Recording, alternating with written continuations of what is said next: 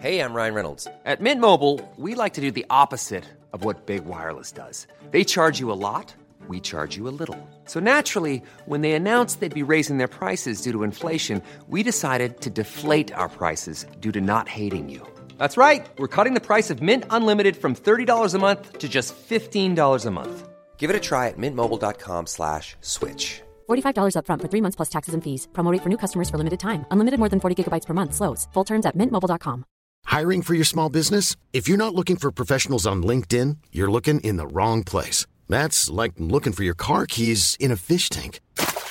LinkedIn helps you hire professionals you can't find anywhere else, even those who aren't actively searching for a new job but might be open to the perfect role. In a given month, over 70% of LinkedIn users don't even visit other leading job sites. So start looking in the right place. With LinkedIn, you can hire professionals like a professional. Post your free job on linkedin.com/people today.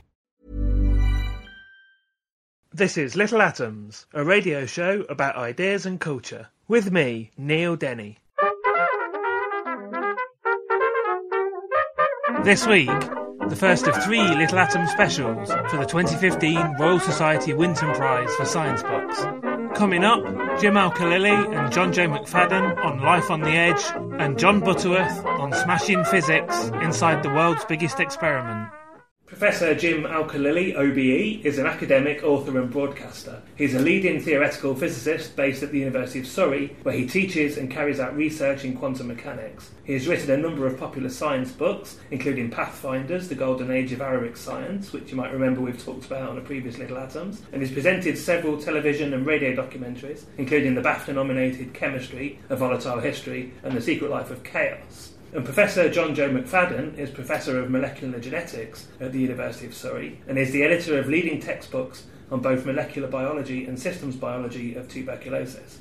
For over a decade, he has specialised in examining tuberculosis and meningitis, inventing the first successful molecular test for the latter. He is the author of Quantum Evolution and co-editor of Human Nature, Fact and Fiction, and writes for The Guardian on topics including GM crops, psychedelic drugs, and quantum mechanics. Together, they are the authors of Life on the Edge, The Coming of Age of Quantum Biology, which has been shortlisted for the 2015 Royal Society Winton Prize for Science Books. So, Jim and John Joe, welcome to Little Atoms. Thanks for coming in to tell me about it. It's a relatively new field, quantum biology. So, somebody tell me what it is. Jim, give me a brief description of what it means. Okay, well, first of all, you say it's a relatively new field. In writing the book, we traced back the origins of quantum biology, and it goes back to the early 1930s. Soon after the development of quantum mechanics, physics sort of strode out of their labs and offices with arrogance, thinking, well, we've solved all the problems of physics and chemistry, what else is there to do?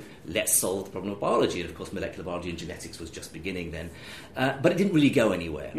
What's happened in the last few years, in the last decade or so, is that there have been some very careful and ingenious experiments, mostly carried out by biochemists, that have found that there are indeed certain aspects or phenomena within living cells that can only really be explained through quantum mechanics.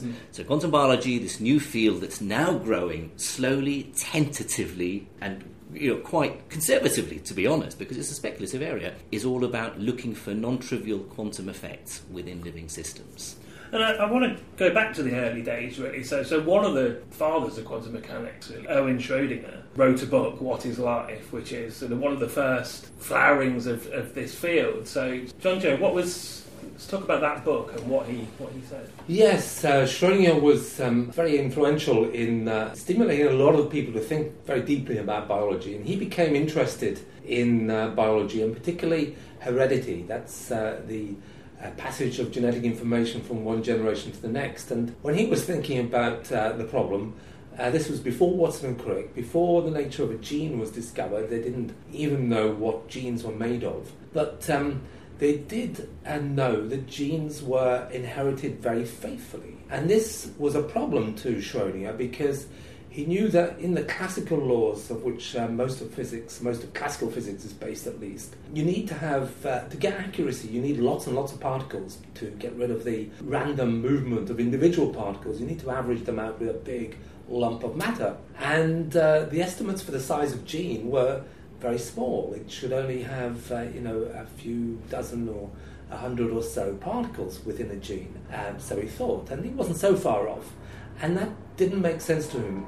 Genes shouldn't be inherited so accurately. So he proposed that the fidelity of heredity was based on quantum mechanics. And he went on to make a more kind of general claim that maybe many of the characteristics of life that make it so special were to do with the, well, not fact, but his claim that it was rooted in the quantum realm. And because it was dealing with small numbers of particles, it was taking advantage of quantum mechanics, which the classical world can't really do because the quantum mechanical effects are washed out in big objects. Everyone listening to this show will have heard of Erwin Schrödinger. Indeed, I think we've talked about that book on this show before, but there's a less well-known but rather colourful figure in the early days, a guy called Pascal Jordan. Tell us who he was. Yes, German physicist.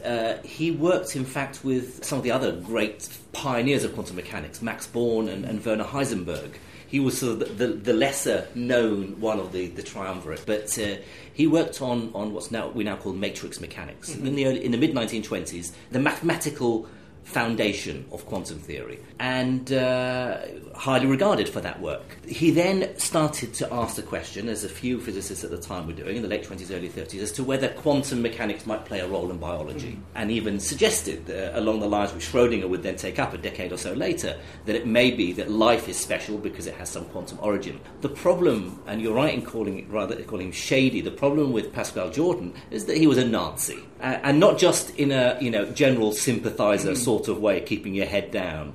No, he was a fully paid up fascist, and he sort of felt that somehow his ideas in sort of marrying quantum mechanics with biology was all tied up and wrapped up with his political ideology in a way that just made the whole subject tainted.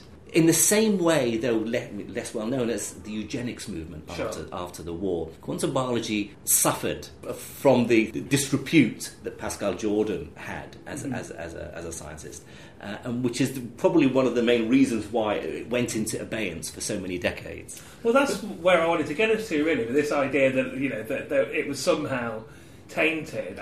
But interestingly, there are other people that have been disregarded for different reasons, like Lamarck, for instance, that are sort of coming back into fashion almost. Well, if we go back to Jordan, although his work was tainted, there were insights in Jordan's work which are still extraordinarily interesting. But he gave them, as Jim described, a kind of a Nazi twist.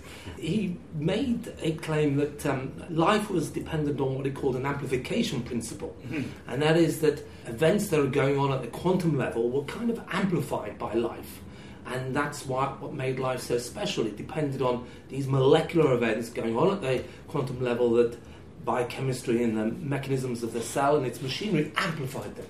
And he compared them to the Führer. He said that life was a bit like a nation ruled by the Führer, where the actions of a single individual can make a big difference to the whole cell and the whole organism. So his whole science became kind of infected with this idea, and that's, as Jim said, why it became very controversial and faded somewhat. But as you say, other scientists like Lamarck, he had some crazy ideas about inheritance of acquired characteristics, and now we talk about it in epigenetics. So ideas can come and go, and Lamarck wasn't a Nazi, so he has much to commend him compared to Jordan. At a basic level, the quantum world is present in all matter. We're made of matter. Everything is made of matter. Inanimate objects and objects with life. But we are talking here about life particularly, and you talk in this book about how quantum biology is basically sort of bridging the Newtonian world that we all live in and recognise and the quantum world. So tell me more about why life. Yeah, the one thing we have to make clear is that, of course, living organisms are made of atoms, trillions of atoms fitted together, molecules and larger systems and so on. But so is all inanimate matter, so is everything in the universe. And so an obvious question is, well, look, why should quantum mechanics be special in living systems but not in inanimate matter of equivalent complexity in terms of number of particles? Why is there sort of thermodynamics down at the deep level, and here we're talking about the structure and order of quantum rules? And what we don't mean by quantum biology is that Of course, ultimately, life and organisms are made of atoms. Atoms obey the laws of quantum mechanics. Therefore, quantum mechanics underpins life. Well, of course it does. It underpins everything in the universe. By quantum biology, we mean something quite different. In a physics lab, if I want to see a quantum mechanism or quantum phenomena at work, I need to be very careful. I need to isolate my system from its surrounding environment. I need to probably cool it down to absolute zero, carry out my experiments in a vacuum, just to make sure I can see that delicate quantum wave-particle duality, quantum coherence, entanglement, and so on. Quantum biology says that in living cells, despite their complexity, their noisiness, the messiness, so many thousands of chemical reactions and everything going on, a living cell is a very, very busy place, still quantum effects can maintain themselves for biological lengths of time. And that's what's so surprising and almost hard to believe for many scientists. And yet experiments are showing somehow life has figured out a way to utilise quantum weirdness in this way. I just want to expand on that a little bit, John Joe, what Jim's just said, because if he's in his lab doing this experiment, going down to the quantum level to look at something, one of the things that people might be familiar with about the quantum world is, Jim looks at it, it changes. It's like there's all of these weird things about the quantum world, particles that can be in two places at once, particles behaving like waves. I can't be in two places at once. How could these weird things translate themselves up to the macro level, I guess? Well, this is, I think, the insight that both Schrödinger and Jordan had, that life uniquely depends on small numbers of particles. And if you compare it to a conventional machine, for instance, say a steam engine, now the actions of a steam engine depend on trillions of particles. When the pistons are pushed up and down, it's trillions of particles. And the movement that you see, the mechanism, depends on their average motion. Now, there are things in your body, for instance, the colour of your eyes, that depends on a single molecule, one that you inherited from your mother or your father. There's nothing in the inanimate world that has that sensitivity to that quantum level, because once you start talking about individual molecules, you ask a physicist, well, what science do you need to deal with individual molecules? Well, you need quantum mechanics. So it's because the dynamics of individual molecules, particles moving from one place to another, individual particles, make a difference in life, effects that you can't see in most of the inanimate world, unless you do, as Jim said, try very, very hard. And one of the first signs that quantum mechanics was going on in life was when scientists did exactly that. They looked for, they weren't really looking for quantum effects, but they discovered inside living cells or inside living systems from living cells quantum phenomena that they would normally not expect to be there in the experiment at that kind of temperature, in that kind of complexity of matter. And yet they saw quantum mechanics. I'm Gaia Vince, and you're listening to Little Atoms, a radio show about ideas and culture.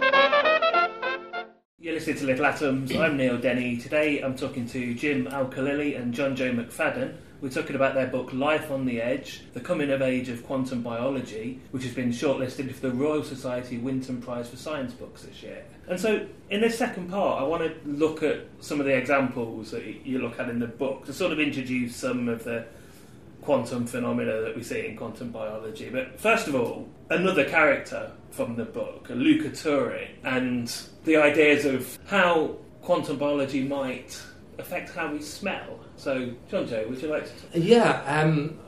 Luca Turing was a scientist who had a fascination with smell and did a lot of research into the nature of smell and actually building on other earlier work and puzzles about smell. What happens when we smell something is a molecule floats into our nose, attaches to our cells in the back of our nose, and these cells pick up the molecules, the odorants, and recognise them and send a signal to our brain. But there are lots of puzzles about it that we don't really quite understand. Molecules that look pretty much the same often have very different smells, and molecules that look very different can have the same smell. And these puzzles led Luca Turin, led other scientists before Luca to examine this question. And although the principal theory about how cells recognize odorants is by their shape. So the shape of a molecule determines its smell. And this is called lock and key mechanism. So the lock goes into the key, and if it's the right shape, it will fire the right signal. Luca Turin and other scientists before him realized that there were problems with that and came up with another idea, and that is that the vibrations of molecules, the vibrations between atoms, are what is detected. Now that worked for explaining some of the puzzling phenomena about odorants, but no one really knew how you would have a spectrophotometer, which is how we detect vibrations in the nose. And this is where Luca came in. He came up with an idea in which quantum tunneling, this is this ability of particles to penetrate impenetrable barriers, otherwise impenetrable barriers. He proposed that quantum tunneling was involved. And actually what happens when an odorant meets its receptor in the back of the nose is it promotes a quantum tunneling event where a particle, electron, hops from one place to another by this weird ability for it to disappear essentially in one place and appear in another place. So that's purely a quantum mechanical phenomenon. He proposed this, and it was a fairly speculative proposal, but he did then make some predictions, and one of the predictions was that some odorants, if you replaced hydrogen with deuterium in some odorants, it should make a difference to the vibrations. And when he did that, made odorants which were ordinary odorants where hydrogen was hydrogen, and then other odorants where it was replaced with a heavier atom of deuterium, he found that fruit flies could smell the difference. And so far at least, only quantum mechanics can account for that. And it still remains a controversial finding, and other scientists need to repeat this work. But it can't be accounted for by the shape theory, because the shape of the molecule should be exactly the same. Jim, there's a lovely example in this book about robins and how robins migrate, how they travel backwards and forwards between Africa and Europe every year. And this introduces us to the idea of quantum entanglement. So let's talk about how robins migrate. Yeah, we actually start off in the very first chapter talking about the migration of the European robin, just because it's such a lovely story. And yet it's probably on the more speculative end of quantum phenomena. There are other examples that are better established, not as controversial. The idea that robins and other birds, marine animals, sea turtles, insects, the monarch butterfly in North America, a lot of these creatures migrate and gain directional information by being sensitive to the Earth's magnetic field. That in itself sounds wacky. That by itself, you think, well, hang on a minute, you're this is pseudoscience. But that's been established since the 1970s. Yeah. The mystery was, how does the European robin know which way to fly? It senses the Earth's magnetic field, it must have an inbuilt compass. And now, finally, in the last decade or so, a theory has been proposed, and it's based on this idea of quantum entanglement. The notion that even Einstein hated, he called it spooky action at a distance. Two separated particles can somehow remain in the same joined quantum state and so be aware of each other. So what you do to one instantaneously, into sort of faster than light, what we call non-local, instantaneously affects the other one however far it may be. The idea is that inside the robin's eye, because we know that whatever this compass is, it's light sensitive. Yeah. So a photon of light enters the robin's eye, and it creates a pair of entangled electrons. So electrons sitting on two atoms, and these electrons are spinning. Now, in quantum mechanics, particles don't spin clockwise or anti-clockwise. If you're not looking, they do both at once. They're in what's called a superposition. And in an entangled state, a pair of electrons are both spinning clockwise and anti-clockwise at the same time. And it's that balance between which direction they're spinning and how one influences the other that is very sensitive to the Earth's magnetic field. So a tiny perturbation. The Earth's magnetic field is so weak, it's 100 times weaker than a fridge magnet. Imagine holding a magnet up to your head and having that mess with the chemistry of your brain. It's nonsense. And yes, it does.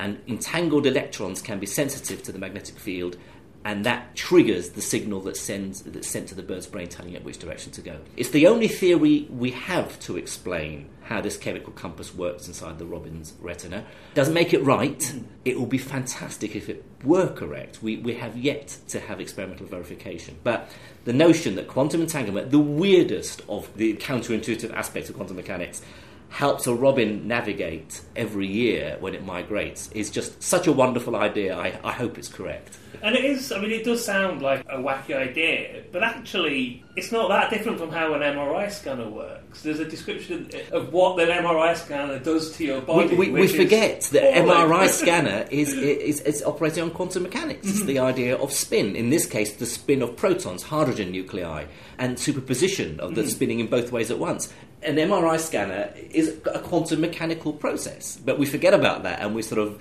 we don't want to know. We don't want to know about that, and people can study, an MRI scan image without knowing any quantum mechanics at all. So no, quantum mechanics is all pervasive. It's just that physicists and chemists have had nearly a century of not being comfortable with it, but at least coming to terms with the weirdness of quantum mechanics, and now biologists are discovering that actually they have to come to terms with it inside living cells. And remembering that biology has had 3.5 billion years to try to perfect this kind of technology that we're trying to do at the moment with quantum technology is a big, great thing in the future. Of course, some quantum technology is already out there, like MRI scanners, and there's plenty more in the future that will be developed. But biology has been around for 3.5 billion years. If there's any advantage to be gained from manipulating stuff at the molecular level, which life does, that depend on quantum mechanics, then life is likely to have discovered it, and probably a long time ago. So another example then, John Joe. So what is the quantum biology implications for photosynthesis, which is another thing? This was really probably the experiment that set the field the most alight.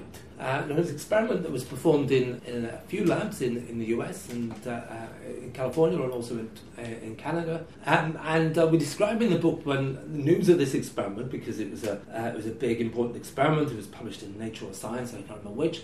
And then it made it to the New York Times, and a quantum theoretical group who were trying to develop a quantum computer, or working out how to develop a quantum computer at MIT, picked up a copy of the New York Times, which had an article saying that plans for quantum computers, and they all fell about laughing. This was totally crazy.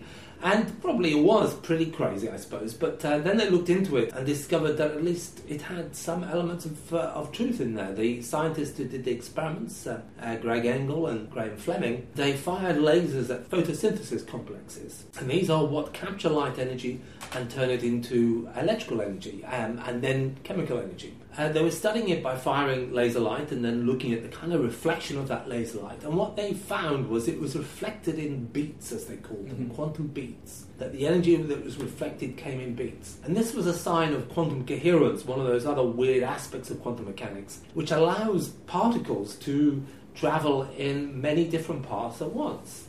And this seems to solve a problem for the photosynthetic complex, in which the light is absorbed in one place and it has to be delivered to another place. The problem is that this photosynthetic complex is packed full of all the wrong kind of places for it to turn to. So mostly, if you work it out, mostly the light ought to get lost, but it doesn't. It has a nearly 100% efficiency in optimal conditions. And this has always been a puzzle to biologists. And what seems to be happening is that a system is using this a kind of quantum walk in which the energy is converted to a quantum wave, which does travel through all paths simultaneously. And that's how it finds its way to the reaction center, where the energy is turned into chemical energy. And this is indeed a form of quantum computing. It's solving a problem using quantum mechanics. So there was some truth in the New York Times article, although not quite the kind of quantum computing that was mentioned in the article. It was still had an element of truth there. Jim, what sort of things are going on right now? Where is this field heading? What experiments are going on? Most of the work, the advances, are being done in laboratory, so experimental rather than theoretical. And it's biochemistry. So it's essentially developing the techniques. And John Joe's the expert on this rather than me, but it's experimental techniques, spectroscopy, the idea that, there's a whole field of chemistry called femtochemistry. Femto being a 10 to the minus 15, femtoseconds, which relates to the narrowness of the pulse of laser light that you can fire at these large, complicated biomolecules. You basically zap them with pulses of lasers and see what bounces back. And from that, you can learn something about the structure of these molecules. So that's where the main experiments are. There are certainly, like Luca Turin, doing experiments with fruit flies, those stalwarts of biologists, But also, there's a lot of work in computational physics and chemistry. And so, the work that we've been doing at Surrey with my PhD student Adam Godbeer was to model DNA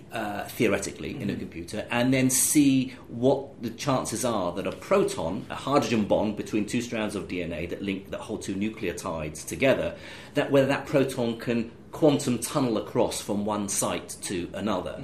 And you have to rely on the sophistication of your computer model, and that can then tell you the likelihood that this is really happening, and maybe answer questions like, does quantum tunneling play a role in mutations in DNA? But of course it's even harder to do the real experiment, because that's the big difference between doing quantum biology and quantum physics.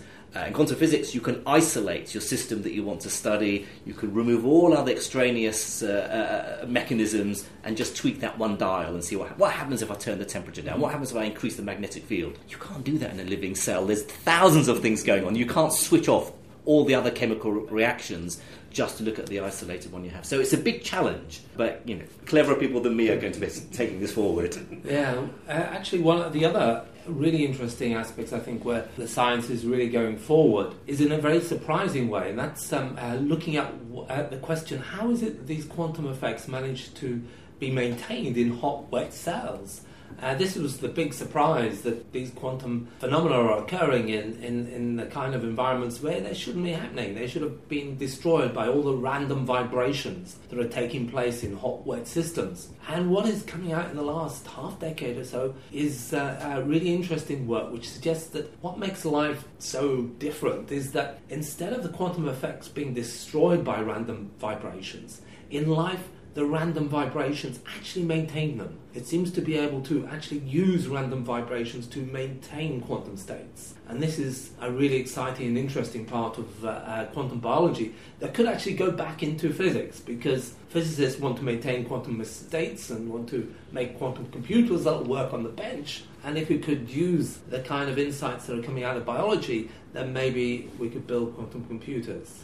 Just one more question then, and this is for both of you. Well, two things actually. What does it mean for yourselves? But also, I guess, what does it mean for this field that the book has been shortlisted for this prize? Well, I mean, obviously, a book being shortlisted for prizes is great. I don't think we thought this is great for quantum biology as a field.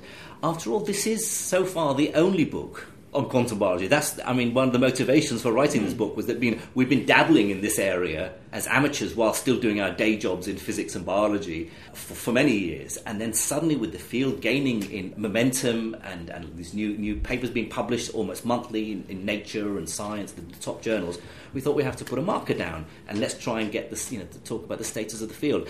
Certainly, being shortlisted for the prize, I think, would raise the profile of the subject.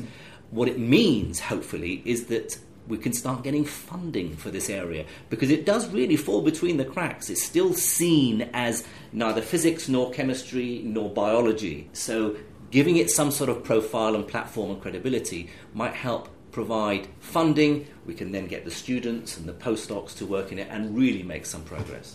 Yeah, and I guess the other aspect of your question, what does it mean more personally, and I guess I'm probably speaking for both of us, it's some validation that actually what we tried very hard to do was actually working. Mm-hmm. It was tough for us to write this book. We write in different styles, we have different interests, and we have different areas of ignorance and different ways of explaining stuff. And actually what kind of worked was that when I wrote something down, it didn't make sense to Jim, and then I would have to write it so as a physicist could understand the biology, and vice versa, that when Jim wrote something, I would throw my arms in the air and say, I don't have a clue what's going on here, and then Jim would have to rewrite it. So that took a lot of rewriting, a lot of going backwards and forwards to stamp a level of understanding through the entire book that we hope is accessible to readers who are neither biologists nor physicists. Mm-hmm.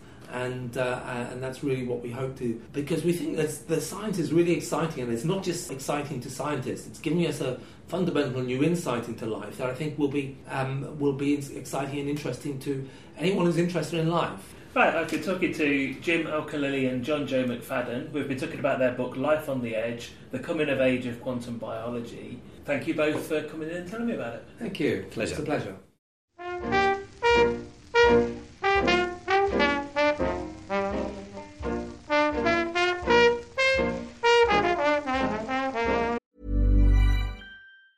Mom deserves the best, and there's no better place to shop for Mother's Day than Whole Foods Market. They're your destination for unbeatable savings, from premium gifts to show-stopping flowers and irresistible desserts. Start by saving 33% with Prime on all body care and candles. Then get a 15-stem bunch of tulips for just $9.99 each with Prime. Round out Mom's menu with festive rosé, irresistible berry chantilly cake, and more special treats. Come celebrate Mother's Day at Whole Foods Market. I'm Sandra, and I'm just the professional your small business was looking for. But you didn't hire me because you didn't use LinkedIn Jobs. LinkedIn has professionals you can't find anywhere else, including those who aren't actively looking for a new job, but might be open to the perfect role, like me. In a given month, over 70% of LinkedIn users don't visit other leading job sites. So if you're not looking on LinkedIn, you'll miss out on great candidates like Sandra. Start hiring professionals like a professional. Post your free job on linkedin.com/people today. When you're ready to pop the question, the last thing you want to do is second-guess the ring. At BlueNile.com, you can design a one-of-a-kind ring with the ease and convenience of shopping online. Choose your diamond and setting. When you find the one, you'll get it delivered right to your door. Go to BlueNile.com and use promo code LISTEN to get $50 off your purchase of $500 or more. That's code LISTEN at BlueNile.com for $50 off your purchase. BlueNile.com, code LISTEN.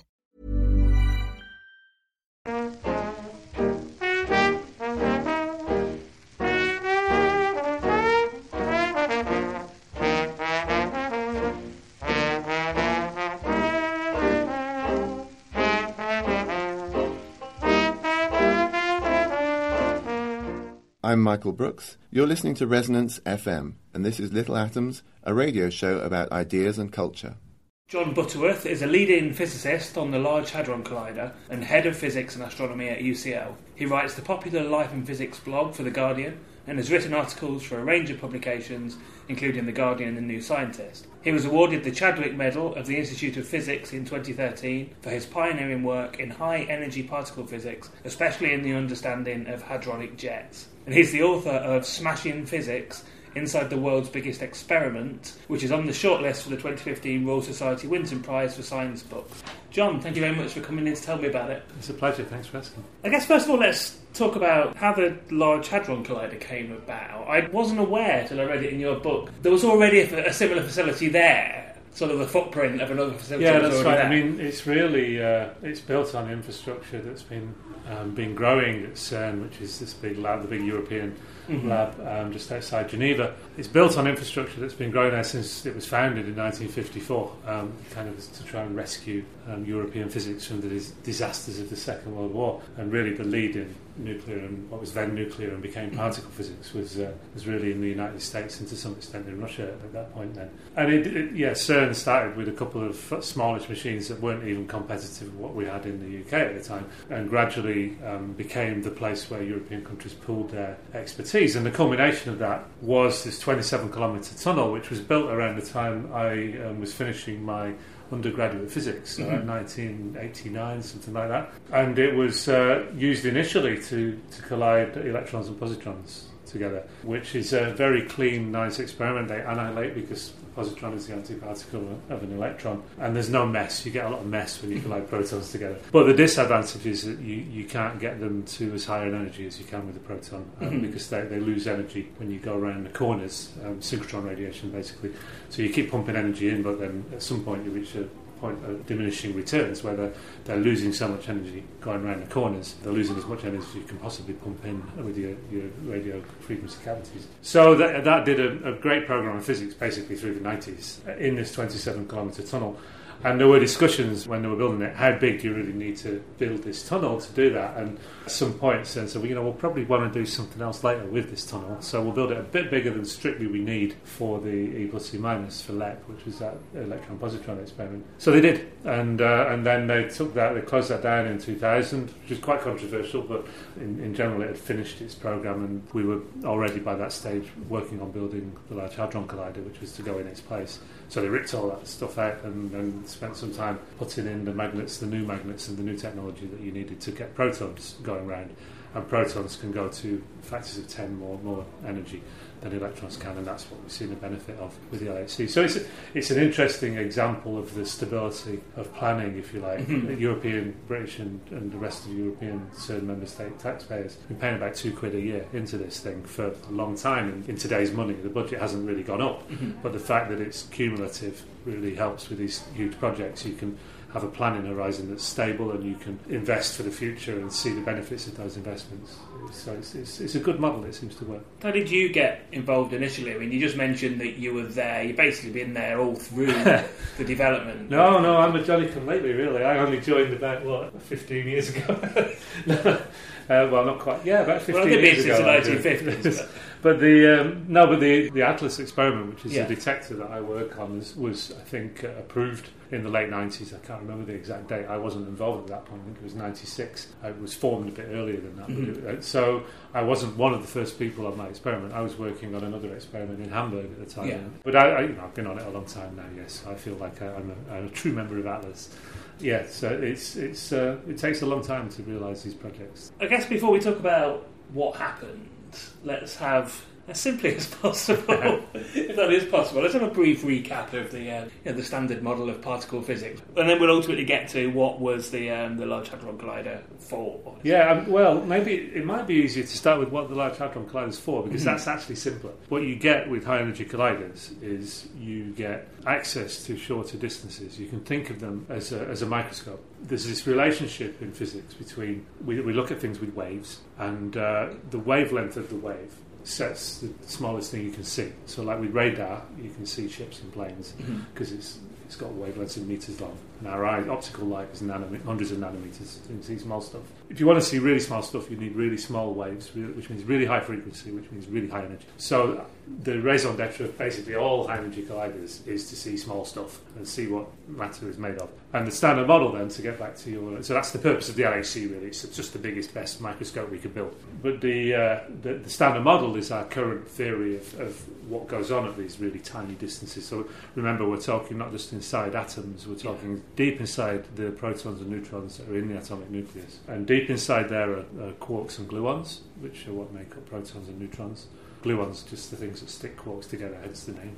And electrons as well. And those things, as far as we know, are what we call they're fundamental, which sounds very grandiose, but really just means we haven't broken them yet. Yeah.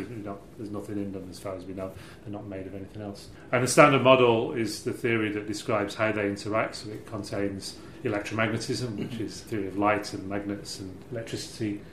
It contains a strong interaction, which is what binds the atomic nucleus together. And it contains a weak nuclear force, which operates on tiny distances inside the nucleus, but is essential in, for instance, the processes that make the sun work or in radioactive beta decay. It doesn't manifest itself much in everyday life, but it's very important because we wouldn't be here without it.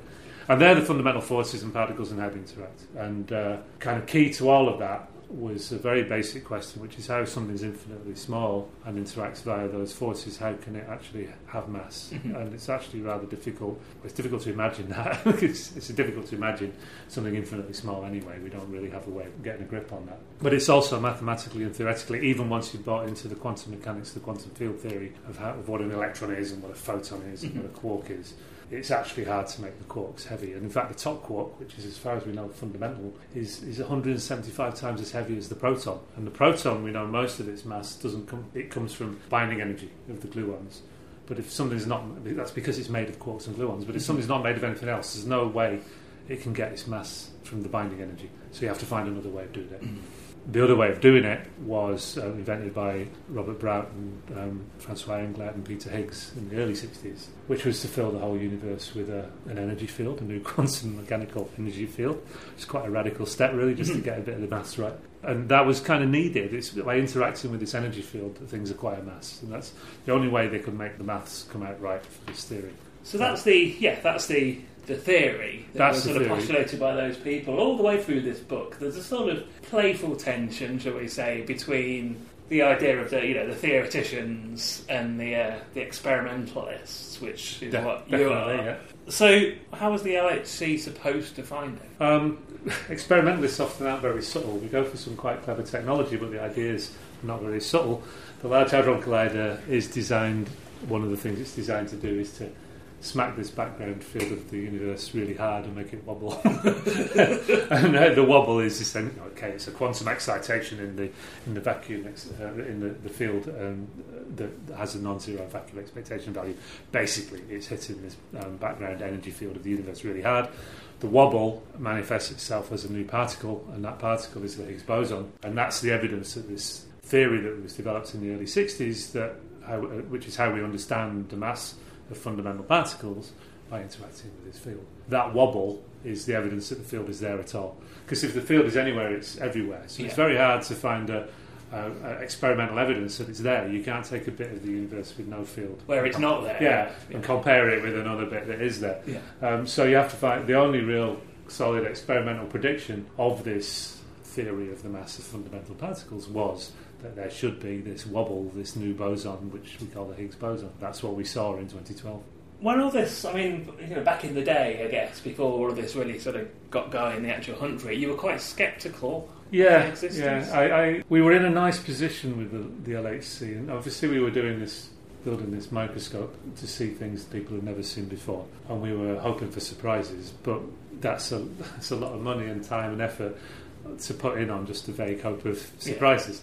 So it's nice to have a question you can answer. And by the nature of this theory from Brout, Englert and Higgs, we knew that this particle had to be there, and if this theory was right, and even more important in a way, we knew that if we didn't see it, the theory was wrong, and it wasn't there, because we knew roughly where it was. We didn't know exactly by where, really. I mean, what its mass was, actually, because that's the energy reach of the machine tells you what mass of particle you can see. So we were in a really nice position. We had a totally falsifiable theory, basically, that we knew if we didn't see it, we'd prove that theory wrong, and if we did see it, obviously the theory was right. To me, that was the drive. It was finding the answer. I thought the answer would be no. I thought the answer would be there's no Higgs boson. It's such a weird object. Yeah. And, it's nothing else like it in the Standard Model. And this business of filling the whole universe with a non-zero quantum energy field to get the maths right just sounded too implausible for me. I could see the maths worked. It was kind of elegant at some level, but it just looked a bit ad hoc and just a long way for human reasoning to go to take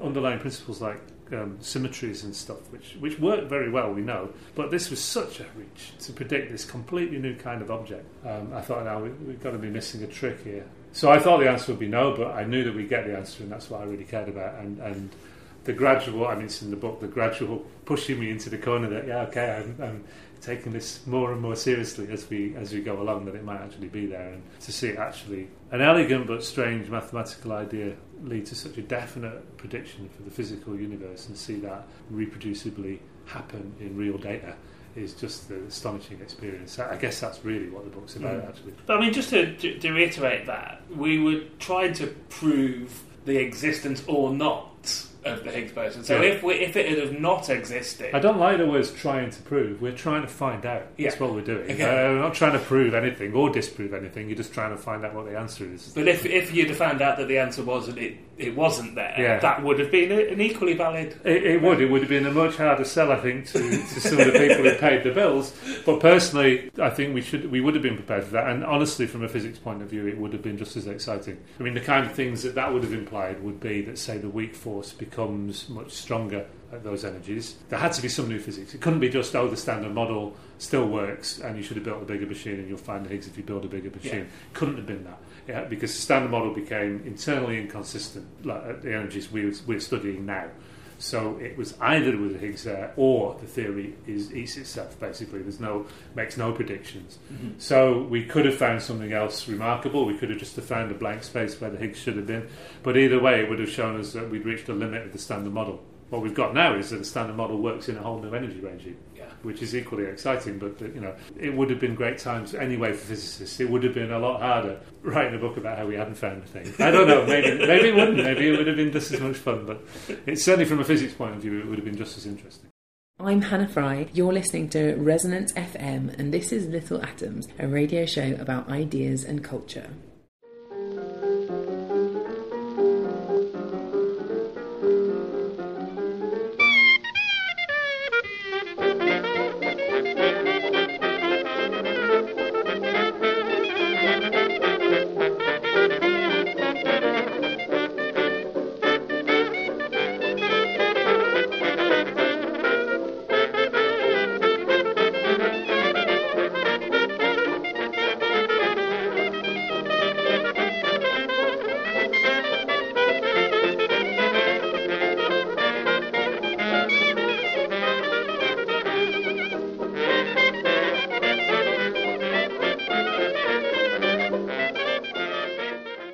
You're listening to Little Atoms. I'm Neil Denny. Today I'm talking to John Butterworth. We're talking about his book Smashing Physics Inside the World's Biggest Experiment, which is shortlisted for the Royal Society Winton Prize for Science Books this year. And John, so we've just described this 27-kilometre long, big polo-shaped thing under the Swiss and French countryside. There's a start to the thing, and beams go off around it, and then right at the end of the thing is your thing, Atlas. So let's talk about what Atlas is and what role that plays. Sure. Actually, of course, it's a circle, so it doesn't, strictly speaking, have an end. But it's the last segment, isn't it? Isn't it? Is it the last? It depends sector? which way round you go. Right? They're going either way, so it's either the first or the last, depending which proton. When they switched it on, that's right. They sent them round that way. I think just to keep us waiting as long as they could. Yeah, there are actually four. So what Atlas is a particle physics detector. You can think of it as the biggest, fastest, most high resolution digital camera that we know how to build, just designed to take pictures of what happens when these protons collide. And actually, there are four of them. There are four places on the ring where the beams are brought into collision, and so we have our rivals diametrically opposite as CMS, and there are two other experiments, ALICE and LHCb, which are also doing physics with this thing. But yeah, Atlas is, as you say, when we sent the first beam round the ring, they went through every other experiment until they finally got to Atlas, and that was when you knew we'd made a complete circuit. But when it's running, of course, we're all getting data at the same time. And it's basically it's a size of an office block, essentially, Atlas, and it's a cylindrical structure with concentric cylinders of different technologies, which, some of them are actually silicon detectors, very like what's in the digital camera, in fact, and there's other stuff there to measure the energy. There's magnetic fields which bend the particles and tell you, so you can measure their momentum. And in the end, it's just designed to catch the debris from a proton-proton collision, and having measured that debris, we can extrapolate back to what happened at the very, very short distances, which is what we're interested in. It's been compared by, I forget who, trying to understand the internal workings of two watches by smashing them to pieces to get next against each other and see where the bits go. But it's a little more subtle than that, but not much. Let's go back to September 2008, when to the great fanfare of the world's press, this thing was first switched on. And then shortly afterwards, what happened? Yeah, that was not a good time. So 9 days afterwards, actually, we were a definite 9-day wonder. It blew up, basically broke. Nothing particularly nuclear, nothing to do with the Big Bang that we were trying to study, nothing to do with the protons at all. In fact, when it failed, there were no protons in the machine. But the big superconducting magnets that bend the beam, which is actually the real challenge, is because the beam really wants to go in a straight line. It's Newton's laws, it just wants to go in a straight line. So bending it around and making the beams collide with each other is the trick. And that requires huge currents to make the magnetic fields. All this stuff is superconducting. A join between two of the magnets stopped being superconducting and basically melted like a fuse instantaneously. And then there was a spark went across the gap and punctured the containment vessel for this pressurised liquid helium, which keeps the whole thing cold. And when you let pressurised liquid helium go, it becomes less pressurised gaseous helium very, very quickly, which is essentially a big explosion. So it caused a huge amount of damage. It was very discouraging. As I say in the book, in the long run, it's all part of the 2 steps forward, 1 step back kind of thing. It was pretty embarrassing having been basically having a party that our experiment was finally working, to then have it break in a very public fashion 9 days later. But in the end, that's what research is like. Lynn Evans, who was the lead project physicist on the Large Hadron Collider, said, it's its own prototype. No one's ever done anything like this before, and you have to take risks like that. No one was hurt. There was no danger. Set us back by 18 months. We didn't waste that time either. Yeah, so I was going to say, what happens in that 18 months while you're waiting for the thing? We did a lot. We were a lot better prepared for the data when it finally came than we would have been. Everything was a bit of a rush. You mentioned at the beginning this Chadwick Prize. One of the things I do is worry about hadronic jets. Yeah. And I have to tell you, we did a lot better at hadronic jets with an 18-month delay than we would have done if we'd have gone ahead in 2008.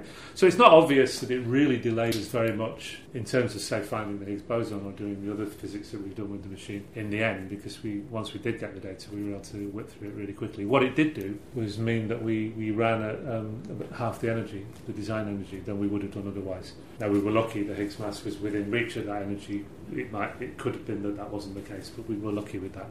And in a way now we've just gone up to closer to the design energy now. We're just below the design energy now, so we nearly doubled the energy since 2012 when we stopped, and we just turned on again beginning of this year. And so now we're exploring, turning up the energy is like turning up the power of the microscope. So we're looking into the heart of matter even more closely now, as well as doing further studies of this new Higgs boson that we found and other stuff. So I want to get to what's going on now. Yeah. In a while, or what's gone after the discovery. But let's talk about that. I mean, what does, again? Let's focus on Atlas, I guess. So what does once the Hadron Collider is going, mm-hmm. and you're starting to get data, you're into the process of looking. What does it look like? What does the data look like? Yeah. Ones and zeros, like L data. Now it goes through, the data rate is so high that we can't possibly take it all and take a photograph of each individual collision and then look at them and say, okay, that looks like a nice one, let's measure it. Obviously, a lot of this has to be done online and has to be done very, very fast. In fact, there's custom-built electronics that actually does a very, very fast filter on the collisions. And we only save about 100 collisions a second, and there are millions and billions of them happening in a second.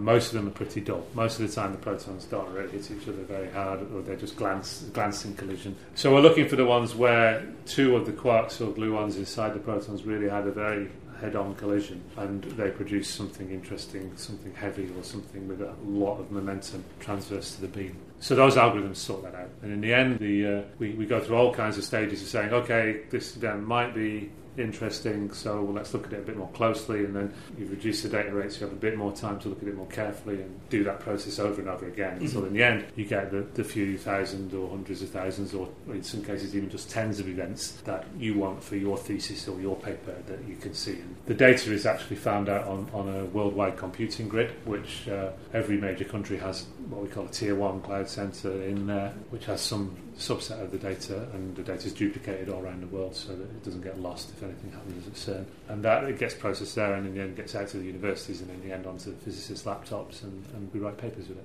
What was the point that sort of constituted definitive, I'm going to use the word proof, that the Higgs field existed? At what point could you sort of definitely go? Because I know there was there were false starts. There was accidental releases that to the press that it had been found when it hadn't. And you call them accidental. I think some of them were malicious. But yes. Yeah, I mean it boils down to in the end the signature that this field is there which means the Higgs boson is there. Boils down to, is there a bump in a given distribution or not? Is this distribution smooth, or does it have a little bump in it in the end? And of course, when you don't have much data, there are bumps everywhere. The statistical noise just gives you bumps the whole time. So it's like rolling a dice over and over again and collecting more and more statistics. And as you do that, the error bars shrink and most of the bumps vanish and one of them stayed. And that's the bottom line. That process, of course, is fraught with false alert alarms, and sometimes you can be fooled by a statistical fluctuation for a while, and therefore, even if there is a real bump there, you don't know it's real until you have enough statistics to rule out the idea that it might be just noise. And that happened over. I mean, by the end of 2011, we had some hints there was something there, which I started to take seriously. They were by no means a proof of a new particle, but they were certainly. The balance of probability shifted strongly in favour of there being a Higgs boson, I would say, even by the end of 2011.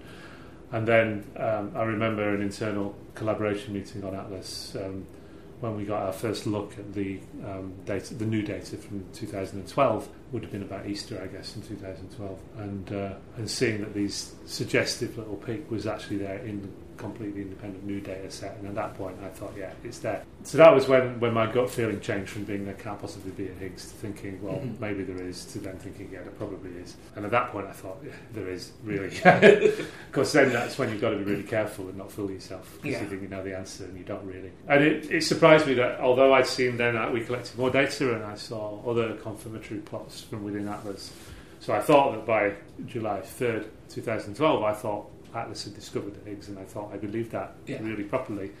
And then on July 4th, when we showed it, I also saw the data from CMS, our rivals, and it was a completely independent experiment, and they had the same thing. Yeah. There was another level of conviction there. Yeah. Actually, I realised that some little bit of me hadn't actually believed our own experiment until someone else confirmed it. I expect they felt the same way in some sense. It shows you why you should do every experiment at least twice. But yeah, so it was it's thinking back And it was very good when I was writing the book. I had contemporaneous blogs and contemporaneous diary entries and things like this. It was amazing how often I told myself the wrong story about what I thought at a given time. I had to go back and read the blog and keep myself honest. No, I wasn't that smart at that point. And I mean, most people that listen to this show will remember that, the sort of press conference in July 2012, right, and incredibly complex particle physics becoming like a huge worldwide news story. Yeah. And I've wondered why that is, and I think whatever reasons behind that and the abstruse theory and the horribly complicated detectors, the fact that it boiled down to is there a bump in this line or not? I mean, it's a simple yes or no answer. The implications may be very complex, but there was at least a moment. It's like a goal in football. Did it go in or not? You can answer the question immediately, and I think it was lovely. It was very, very exciting and just wonderful that so many people shared the excitement. Also, as you mentioned in the book, if you can explain something complicated easier if you stick it in Comic Sans. There is that, yes. Fabiola's that was really funny. There was a point, I was watching it on Twitter, and there was a point where of the trending topics of the top 5, 4 of them were things like LHC and Higgs boson and whatnot, CERN, and the 5th one was Comic Sans. So then, I mean, you've already hinted that everybody didn't then the next day pack up and go home. What happens? What was that discovery? That's not the end of the standard model of particle physics. You don't close the book on that. What does it mean for the future of research? Yeah, there are a couple of things there. So one is that was the moment we knew we discovered something new, and we knew it looked very like the Higgs in the standard model, but there's a lot of cross-checking and precision measurement you have to do to really say, is it really playing the role that it was designed for? Now, we already know, we knew fairly quickly that it was involved in the origin of mass, and that's why Higgs and Englert received the Nobel Prize a couple of years later. But that doesn't mean it's exactly the standard model. It doesn't mean that it's giving mass to all the particles the way we think it should. And so we'd like to get that kind of nailed down more carefully, and we certainly will do that. But it's not really just an exercise in tidying up loose ends, because while the standard model now actually is complete, if this is really the standard model Higgs, doesn't predict any new particles. We've got everything sorted from that point of view. Unfortunately, the standard model can't be a theory of everything. It doesn't even include gravity, for instance. It doesn't explain why there's so much more matter than antimatter around in the universe. It doesn't explain what dark matter is, which there's very strong astrophysical evidence that there's more invisible matter out there in the universe than, in fact, usually more than we can see. So there are a lot of other these kind of loose ends. The standard model, while it's kind of internally consistent, doesn't go anywhere from it. And the hope is that the Higgs is such a fundamental... Well, there are two hopes. One is that the Higgs is such a fundamentally new object that it will be a kind of bridge, kind of portal to some of these other answers to some of these other questions. For instance, maybe there's some asymmetry in the way it connects to matter and antimatter that explains that. Or maybe if it gives mass to dark matter, then some dark matter should be producible in principle. If you're making a Higgs boson as well, maybe it can radiate some dark matter. Those are other reasons for wanting to really study the Higgs very carefully itself. And also, just to come back to the idea of the Large Hadron Collider as a big microscope, we're looking more closely at nature than we've ever done before. We're hoping that some of these clues to some of these open questions are in there. I have to be honest, we're looking under the lamppost. You know, we know there's this pool of light that we can look in because the LHC has got a given power.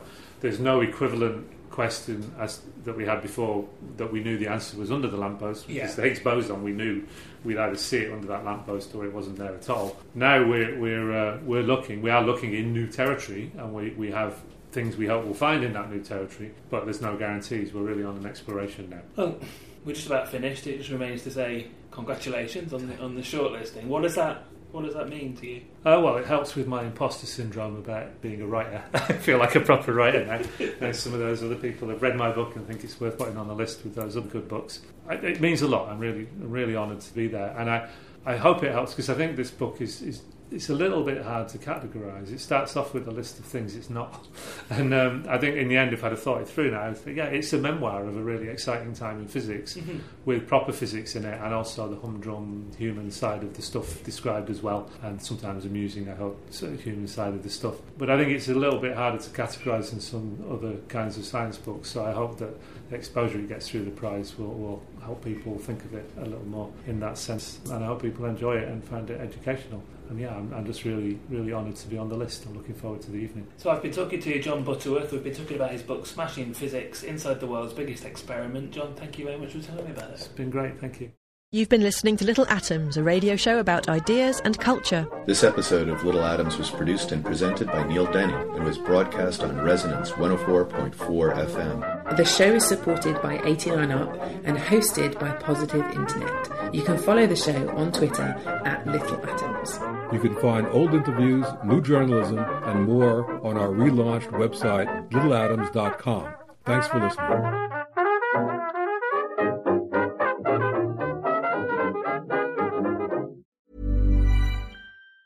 Mom deserves the best, and there's no better place to shop for Mother's Day than Whole Foods Market. They're your destination for unbeatable savings, from premium gifts to show-stopping flowers and irresistible desserts. Start by saving 33% with Prime on all body care and candles. Then get a 15-stem bunch of tulips for just $9.99 each with Prime. Round out Mom's menu with festive rosé, irresistible berry chantilly cake, and more special treats. Come celebrate Mother's Day at Whole Foods Market. Even when we're on a budget, we still deserve nice things. Quince is a place to scoop up stunning high-end goods for 50 to 80% less than similar brands. They have buttery soft cashmere sweaters starting at $50, luxurious Italian leather bags, and so much more. Plus, Quince only works with factories that use safe, ethical, and responsible manufacturing. Get the high-end goods you'll love without the high price tag with Quince. Go to quince.com/style for free shipping and 365-day returns.